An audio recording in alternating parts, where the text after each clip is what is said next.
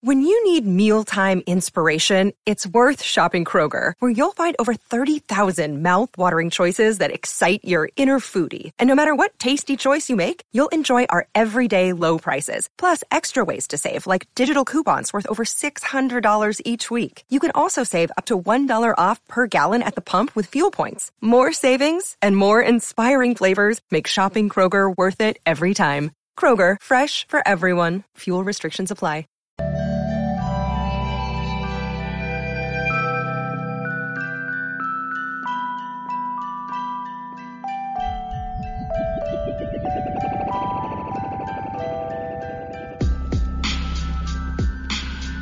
Hello and welcome to the Heat Check Podcast, the Miami Herald's Miami Heat Podcast. I'm David Wilson, and I'm joined, as always, on the other line. He's trying to convince our editors to let him cover the Final Four instead. It's Anthony, Heat beat writer here at the Herald. Anthony, what's going on?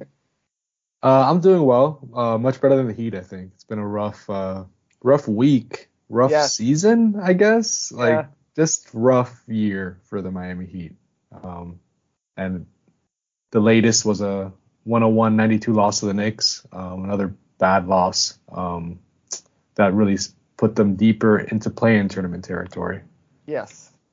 Yeah, at least we've got the Hurricanes and Owls these days because, it's been we've talked about it. We come on here, we joke about it on the air and off mic all the time, like how every week is kind of the same with this team, where it's like we've known the flaws all year long. We've known kind of the ceiling of this team to an extent all year long. I think the floor has maybe been a little worse than we thought, but another loss for the Heat. We're recording late night, after midnight, on the East Coast on Wednesday night into Thursday. The Heat just lost back-to-back on a road trip, Toronto on Tuesday and then at New York on Wednesday. Not great. A week ago, we talked through all the possibilities, what they still need to do to maybe get out of the play-in and get up to the 6th seed. And a couple things actually broke right for them this week, right? Brooklyn lost, New York lost over the weekend. And then the Heat just kind of melted down against Toronto or really melted down against Brooklyn on Saturday, lost to Toronto, lost to New York, and all of a sudden, now we're looking at play-in or barring a miracle, kind of a play-in situation for the Heat. Yeah, I mean, as you said, a week ago, 5 seed was a realistic possibility. Yeah. And now I was just looking at it. I think they're 4 games back of the Knicks. Yeah, 1.5 behind Brooklyn. 4 games behind the Knicks, 1.5 behind Brooklyn with 5 games to play. 1.5 doesn't seem too bad, right? It feels like the Heat could catch Brooklyn, I guess, if they win a few games here down the stretch, but they're 2 behind Brooklyn in the loss column. Yeah. And really 3 behind Brooklyn in the loss column. Because we've said the tie break, yeah. Yeah. So they need to win at least 4 of their final 5 games and hope Brooklyn loses pretty much 4 of their final 5 games to have any type of shot. Or I guess 4 of their final 6 games. They have 6 games left. To have any type of shot to pass Brooklyn. And with the way this team is playing right now, it's hard to see that, right? I mean, that's the problem. You have Dallas on Saturday. I know Dallas has been struggling, but still they have Luka and Kyrie. That's not going to be easy. And then you have Detroit, which is obviously a very winnable game, but they have a 3-game trip next week. Right now it really does look like more than ever, and they've been flirting with the play-in possibility for weeks now, but now more than ever, this 3-game skid, losing to both Brooklyn and New York in consecutive games, the play-in tournament seems very likely. Yeah, I mean, we came on last week and laid out, as I said, the possibilities, and it was right. I think we recorded post game, or at least half of the episode we recorded post game after they beat the Knicks last Wednesday in Miami. Yeah. And I think what we said was yes, they're right on the they're on the cusp of getting out of the play-in right here. But I think at that point they had gone 8-7 since the All-Star break. They'd maybe won a couple in a row, but for the most part, I think both of us were sure they're close, but they've really over the last couple of months given no sign of a team that won't shoot itself in the foot at some point. And a couple of days later, they play Brooklyn. They're up what were they? They were up by double digits in the first half of that game. Yeah. And like the worst third quarter imaginable, basically, and all of a sudden they get blown out by Brooklyn. And that didn't totally kill their chances. I think 2 more losses in the next couple of nights did, but that was just like it was there. That was the season right there. On Wednesday, you could talk yourself into it and like if this happens. But the problem with this Heat team is all year long the ifs have not happened, and we saw that obviously on Saturday, which I think is going to kind of, if and when the Heat wind up in the play-in, I think that game is going to be the one that like kind of spells out exactly what went wrong. They had it right in front of them, and not only maybe it's a little unusual because they got blown out instead of lost a close game, but they had it right in front of them against a team that they should be better than, and just totally wasted an opportunity. Yeah, I mean, the 5 seed was they controlled their own destiny pretty much. I think they were like 1 game back of the Knicks at one point last week. Yeah. With the game against the Knicks this week, like they pretty much controlled their own destiny. And they lose these 3 games straight. And the reality is like this is not a fluke. It's not they're losing close games. Like I think they have 6 double-digit losses since the break. Got blown out by Brooklyn. 20 games. Lost pretty handily to Toronto. They made a little bit of a push, but for the most part, they were down double digits. And then tonight was the closest of the bunch, but even then, a 9-point loss. The bottom line is, since the break, 23rd best offense. So bad. 25th best defense. Yeah, that's the story. Bad. Like, is that... But both sides, like usually it's like, okay, the defense is good, but the offense is not, or the offense is good, but like both the offense and the defense bottom 10 in the league since the break, and they're 8-10. They've been a bad basketball team since the All-Star break. There's no way around it. Like they're mediocre. No, they've been a bad basketball team since the All-Star break, and that I mean they shouldn't be. They have the personnel to be an above average team, right? They have Jimmy Butler and Bam Adebayo, 2 All-Star caliber players. Tyler Hero, a fringe all-star. I know the role players are struggling, but still, you have some quality rotation guys like Caleb Martin, and you add Kevin Love, who it's another story. He hasn't been shooting the ball well, but they have some good role players there on the edges. It's just they haven't been able to put it together. There's been slippage on defense, especially, and then offensively, you've seen, I guess, more flashes on that end and better offensive play during stretches, but you look at the raw numbers over the All-Star break, since the All-Star break, the offense hasn't been good either, despite like the little glimpses of hope they've shown you. So, and despite Jimmy Butler like being basically the best player in the NBA, being one of the best stretches of his NBA career, and they still have bottom 10 offense in that time. So just really concerning. And I guess if they stay in 7, they'll host the first playing game, and they'll probably be favored in that game, and it might be Toronto or Atlanta. But how could anybody have confidence in this team with the way they're playing right now? Unfortunately, Yeah, I mean they just lost 3 in a row handily to 3. Like, the Knicks are a little bit better than the other 2, but the Raptors are a play-in team, obviously, and the Nets. This version of the Nets would have been a play-in. Like if this is the Nets roster the entire year, they're a play-in team. Like they just got blown out by 2 play-in teams in a row, and then lost to the team that's going to be the 5 seed. Like they're not a team that's like, it's not like, if like it actually didn't happen, but like when the Lakers, remember a couple years ago, they were in the play-in and it was like Anthony Davis was hurt all year. Like this team has just been mediocre all year. It's not like they've had some injuries and they're way better than all these play-in teams. They could easily win a 4-point game in the first play-in game, and whatever. And that's they could play the Celtics in round 1. But they could also easily lose 2 in a row, as we've said a lot. Yeah. Also concerning these last 2 games, like they lost to the Raptors when the Raptors shot 22% on threes, and they lost by double digits to the Raptors when the Raptors shot 22% on threes. They lost to the Knicks when the Knicks they committed 16 turnovers and shot 12 of 23 from the foul line, 52% from the foul line. The Knicks still won by 9 points, and Julius Randle did not play in the second half because he sprained his ankle. It's just, again, like I'm trying to find like some positives, but it's tough. It's just been tough. Even through the wins, like even last week, I think you and I both cautioned listeners, like it's nice that they won this game. It is a big win, and Jimmy Butler's playing great, but they also shot 58% on threes that game and like squeaked out a win pretty much. Yeah, and, I would say like the encouraging thing that happened was the 3-point shooting ticked back up because all year long we're like, if that just normalizes a little bit, then this team is different, and it happened. And they played a little bit better during that stretch, but it's clearly not like they can just rely on that. And again, like as you said, they were doing that and still winning close games. Like their margins were thin, and they still are. And that's just, as we've said over and over, good teams blow bad teams out. The Heat play close games against everyone or get blown out. They have very few blowout wins. Yeah.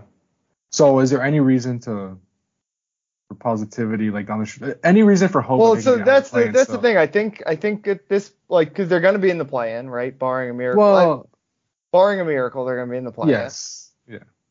I don't know. Do they put like? Did someone calculate those odds? Like this 538. I can't imagine they're higher than like a 10% chance of avoiding the play-in at this point. I mean, yeah, probably. I would say no more than 20%. Yeah. So not looking good. So how about this? Like, how do you handle these last? How many games are left now? 7, 6? Five games left. Yeah. 5 games left. Well, like, obviously, I guess you're gonna just try to win them, but like, if you're the Heat, you got to be thinking like we got to figure it out, right? We got to figure out what we're gonna look like in the playoffs. So if you're Erik Spoelstra, how are you handling these final 5 games here? Here's the thing.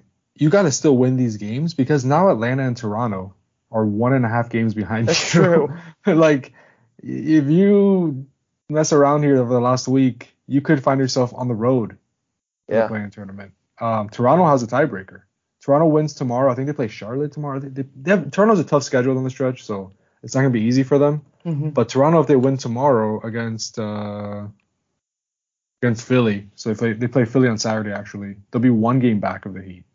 And they have a tiebreaker. So there's no sure thing that 7 is locked in. Like the Heat could fall if they lose, 4 of their last 5 or something like that. So they don't have the luxury of saying, okay, like either let's rest some guys maybe that are banged up or let's try to figure some things out. Like, no, they have to still go into each of these games like Erik Spoelstra says, like it's a playoff game for them and try to win because the play-in tournament is bad enough. Like you definitely don't want to be going on the road to begin that play-in tournament.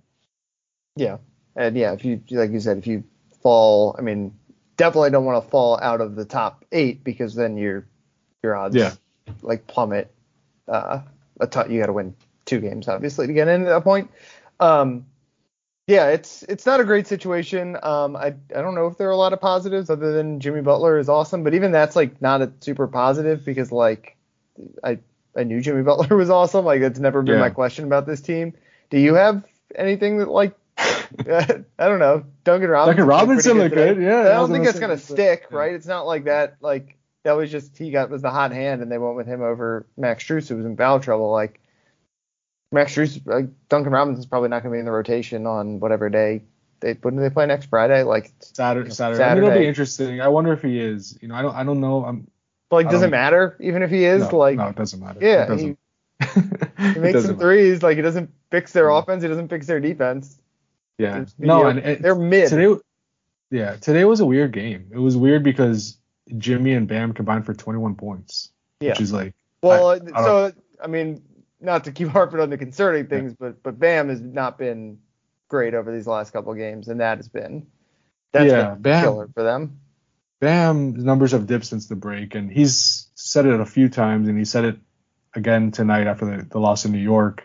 Teams are really packing the paint against him and making it tough, where he's having instead of taking that little comfortable mid-range shot that he's kind of made his go-to move, he's having to pass out of that pocket more as opposed to looking for his own shot. So I think it's made him think a little bit when he gets the ball, and that's led to more turnovers, led to fewer shot attempts, led to like tougher looks. And I mean, he was, even though the offense wasn't good over the first half of the season, like Bam was one of the more reliable aspects of it, and that hasn't really been there as much over the last few weeks. So yeah, that's, to me, that might be the most, along with the defense, like the overall defense, Bam might be the most concerning thing, or as of recently, just because he was like in the middle, and he still is, I guess, but he was in the middle of a career best season, kind of a breakout year, and becoming a bigger part of the offense, and that's kind of gone back to a little bit like last season.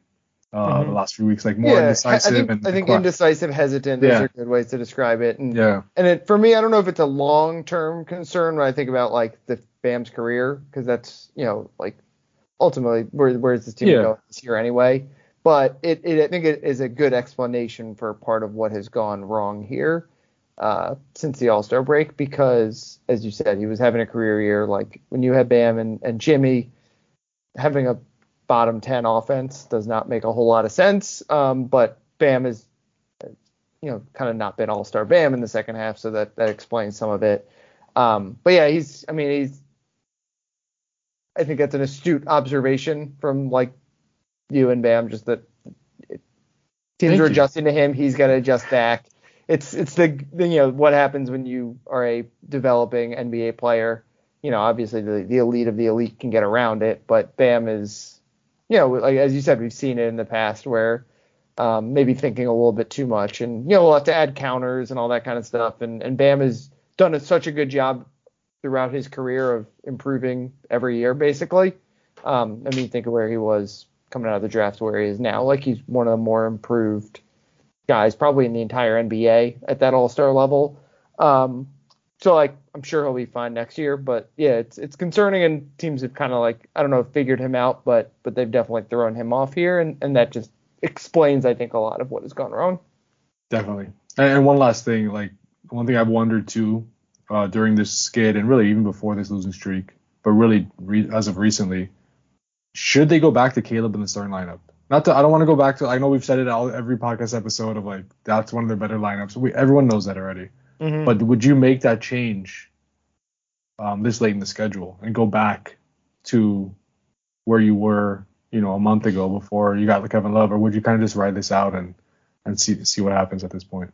I feel like I'd just ride this out because, and again, that lineup is probably a better starting lineup, but the reason you changed it and went and got Kevin Love is because, with Caleb, what are you, a team that loses in the first round, basically, right? Like without him, with this lineup, maybe you're a team that loses in the play-in, which is obviously a disaster. But is it that much more of a disaster than losing in the first round? Like, right? Yes, but also no. So I still think, I guess this is the upside play. We haven't seen a lot of upside from it, but like, I don't know. To me, it's just kind of like, what's the point? You gotta. Yeah. I know that's a very fatalistic attitude. It's very very nihilistic, but at the same time, like, we're taking big swings here. You took your swing. You don't want to turn around with your tail between your legs, and it's like running to first base when like you think that it's ball 4, but it's actually only ball 3. That's pretty embarrassing. Yeah. I don't know if that's what should inform your decision making, but like. Yeah. No, I get it. Yeah. But I understand why they made the switch, and I guess just go for it. I didn't necessarily agree with it at the time, and we talked about it at that point. Like, I thought Caleb should stay in a certain lineup, but I get why they did it, and and you made the right point. Like, it was okay. We're basically a mediocre team right now with Caleb in the starting lineup. Let's see what can happen if we move Kevin Love into the starting lineup, move Caleb to the bench. Maybe it'll raise our ceiling. You get real crazy, like Orlando Robinson in the starting lineup, like just Omer Yurtseven in the starting lineup. Omer Yurtseven, Gabe and Kyle, like just get real crazy, like try out a whole bunch of different things in these last 5 games. Maybe I don't know. It's tough. But other than all that, everything's great. So UM basketball, Final Four. Yeah, maybe that's what we should talk about for the last a couple minutes of this episode.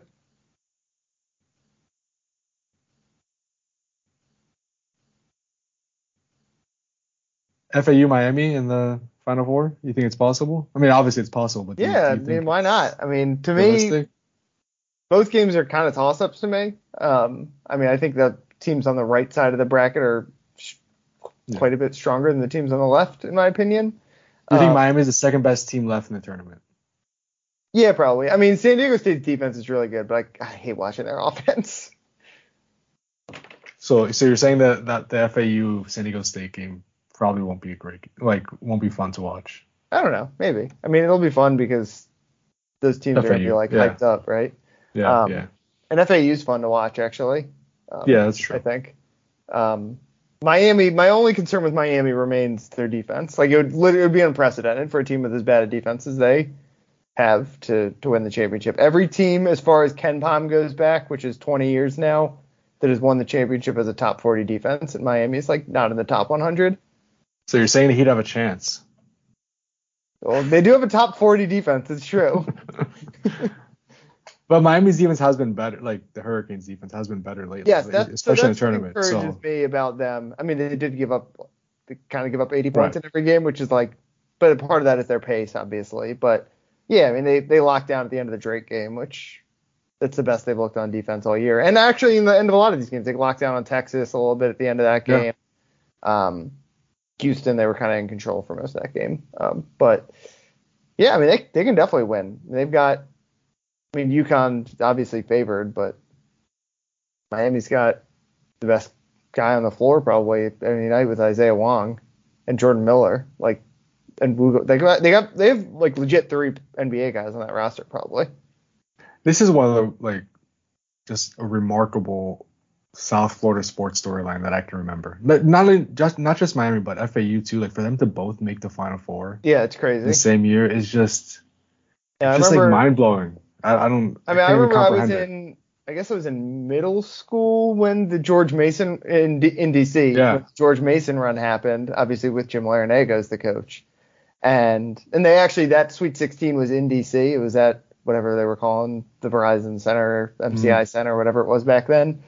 And that was a huge, I mean, it was like Maryland was a big deal back then, but like George Mason took over the world. I remember walking out of a rec basketball game and watching the end of the UConn game, the George Mason UConn game on the, roll-in TV, in the classroom at the community center. Like it was a huge deal, and it's man. I hope it turns more people into college basketball fans down here. I know college basketball is not what it used to be, but still. Yeah.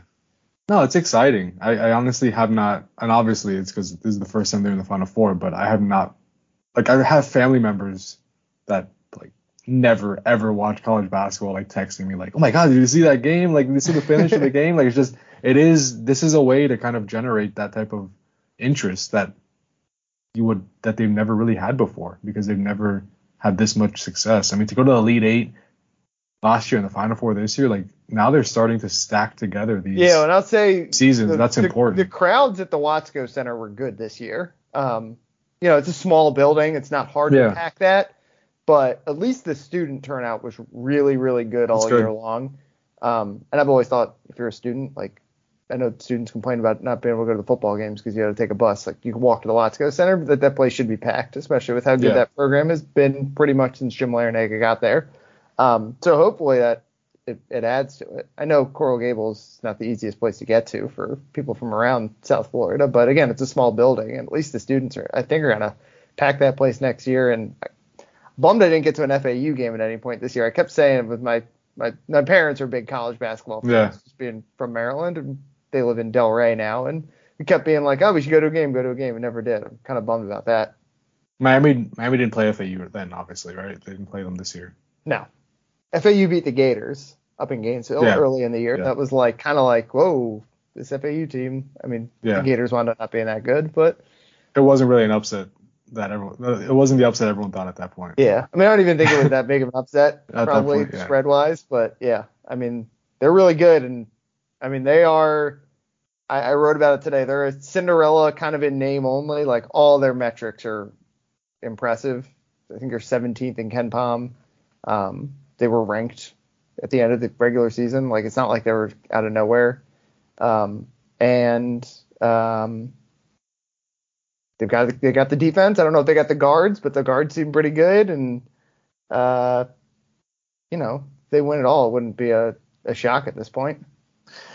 It's an accomplishment for those two programs that Jimmy Butler and Luka will be playing against each other on Saturday night. And not many people will probably be watching that game because they'll be watching FAU and Miami college basketball. So good for them. Yeah, it's cool. have you watched a lot of the tournament otherwise? It was really like, for people who were into it for the draft purposes, it was not like, I don't know what you were taking away from this tournament. I've honestly just I've watched all the Miami games pretty much. Yeah. From start to finish, and I've watched most of the FAU games. Not all of them. I've seen like the second half of some only. But Miami game from start to finish. And Texas in that first half, I was like, man, this team is like unbeatable. Like they're gonna win the championship because they were making every shot. Yeah. That game, and then Miami just. Yeah, I think Marcus Carr got dinged up a little bit, and they couldn't get quite as good of shots. But yeah, I mean that first half was like electric. Better shooting than the Heat have had all year. My God. Yeah, that's for sure.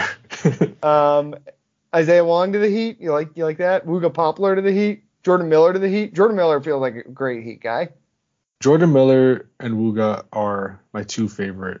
Wooga's awesome. Well, I like man, I'm blanking on his name. It's late. I'm tired, but the center. Oh, Norchad Omier. Norchad Omier, yeah. I don't think he's an NBA player, but he's not an NBA guy because he's a kind of in between guy. But I just love the way he plays and the way he just goes for every rebound. He's just like a fun college basketball player. Mm-hmm. But yeah, NBA. Did you watch the Indiana game? What do you think of Trace Jackson Davis?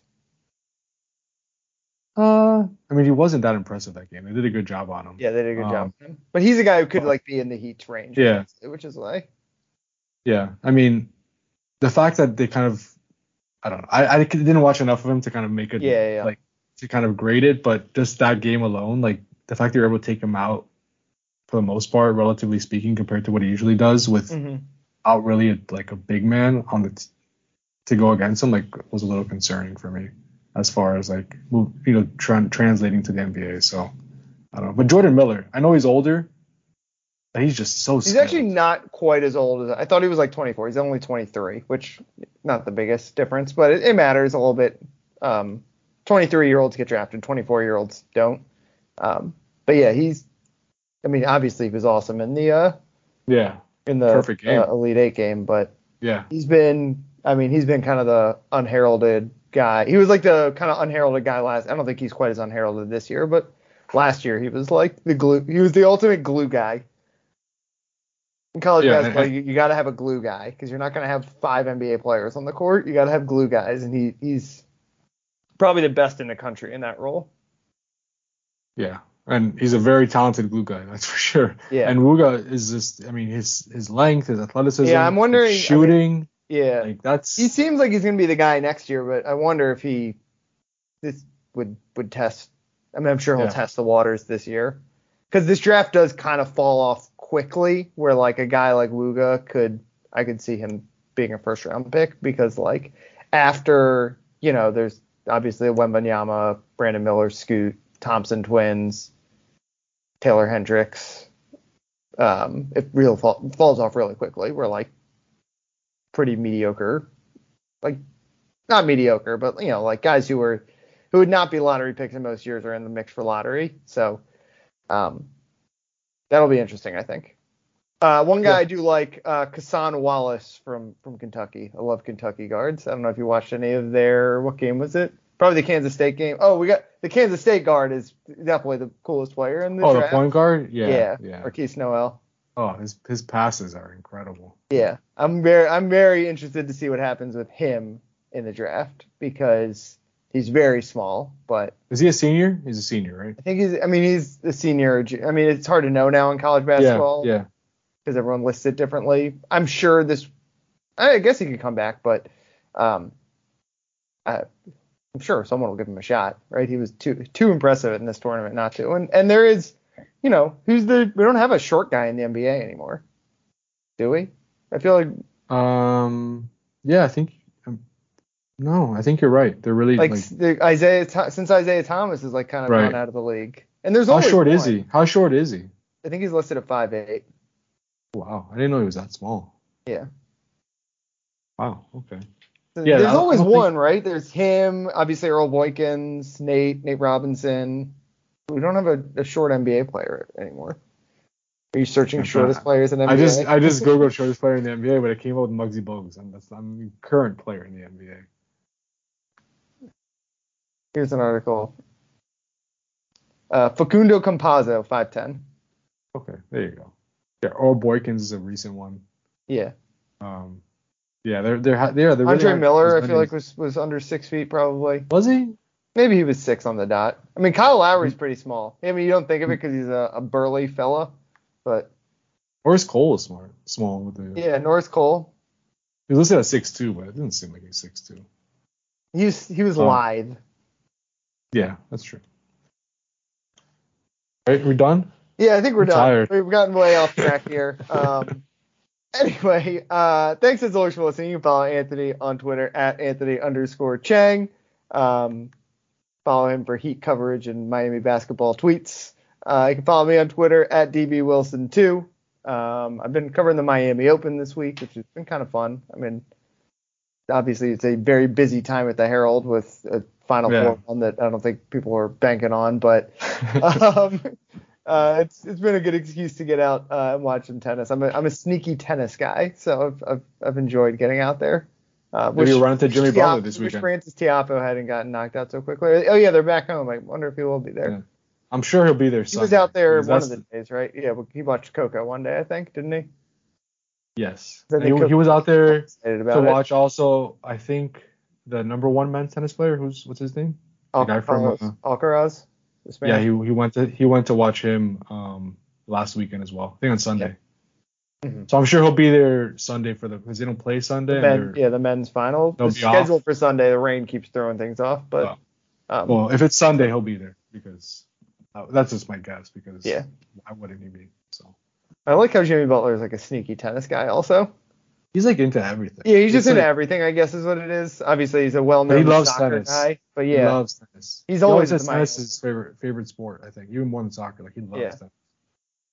All right. I think that's good. All right. We'll talk to you guys later. Thanks as always for listening. We're tired. It's time to get in bed. I'll talk to you guys next week.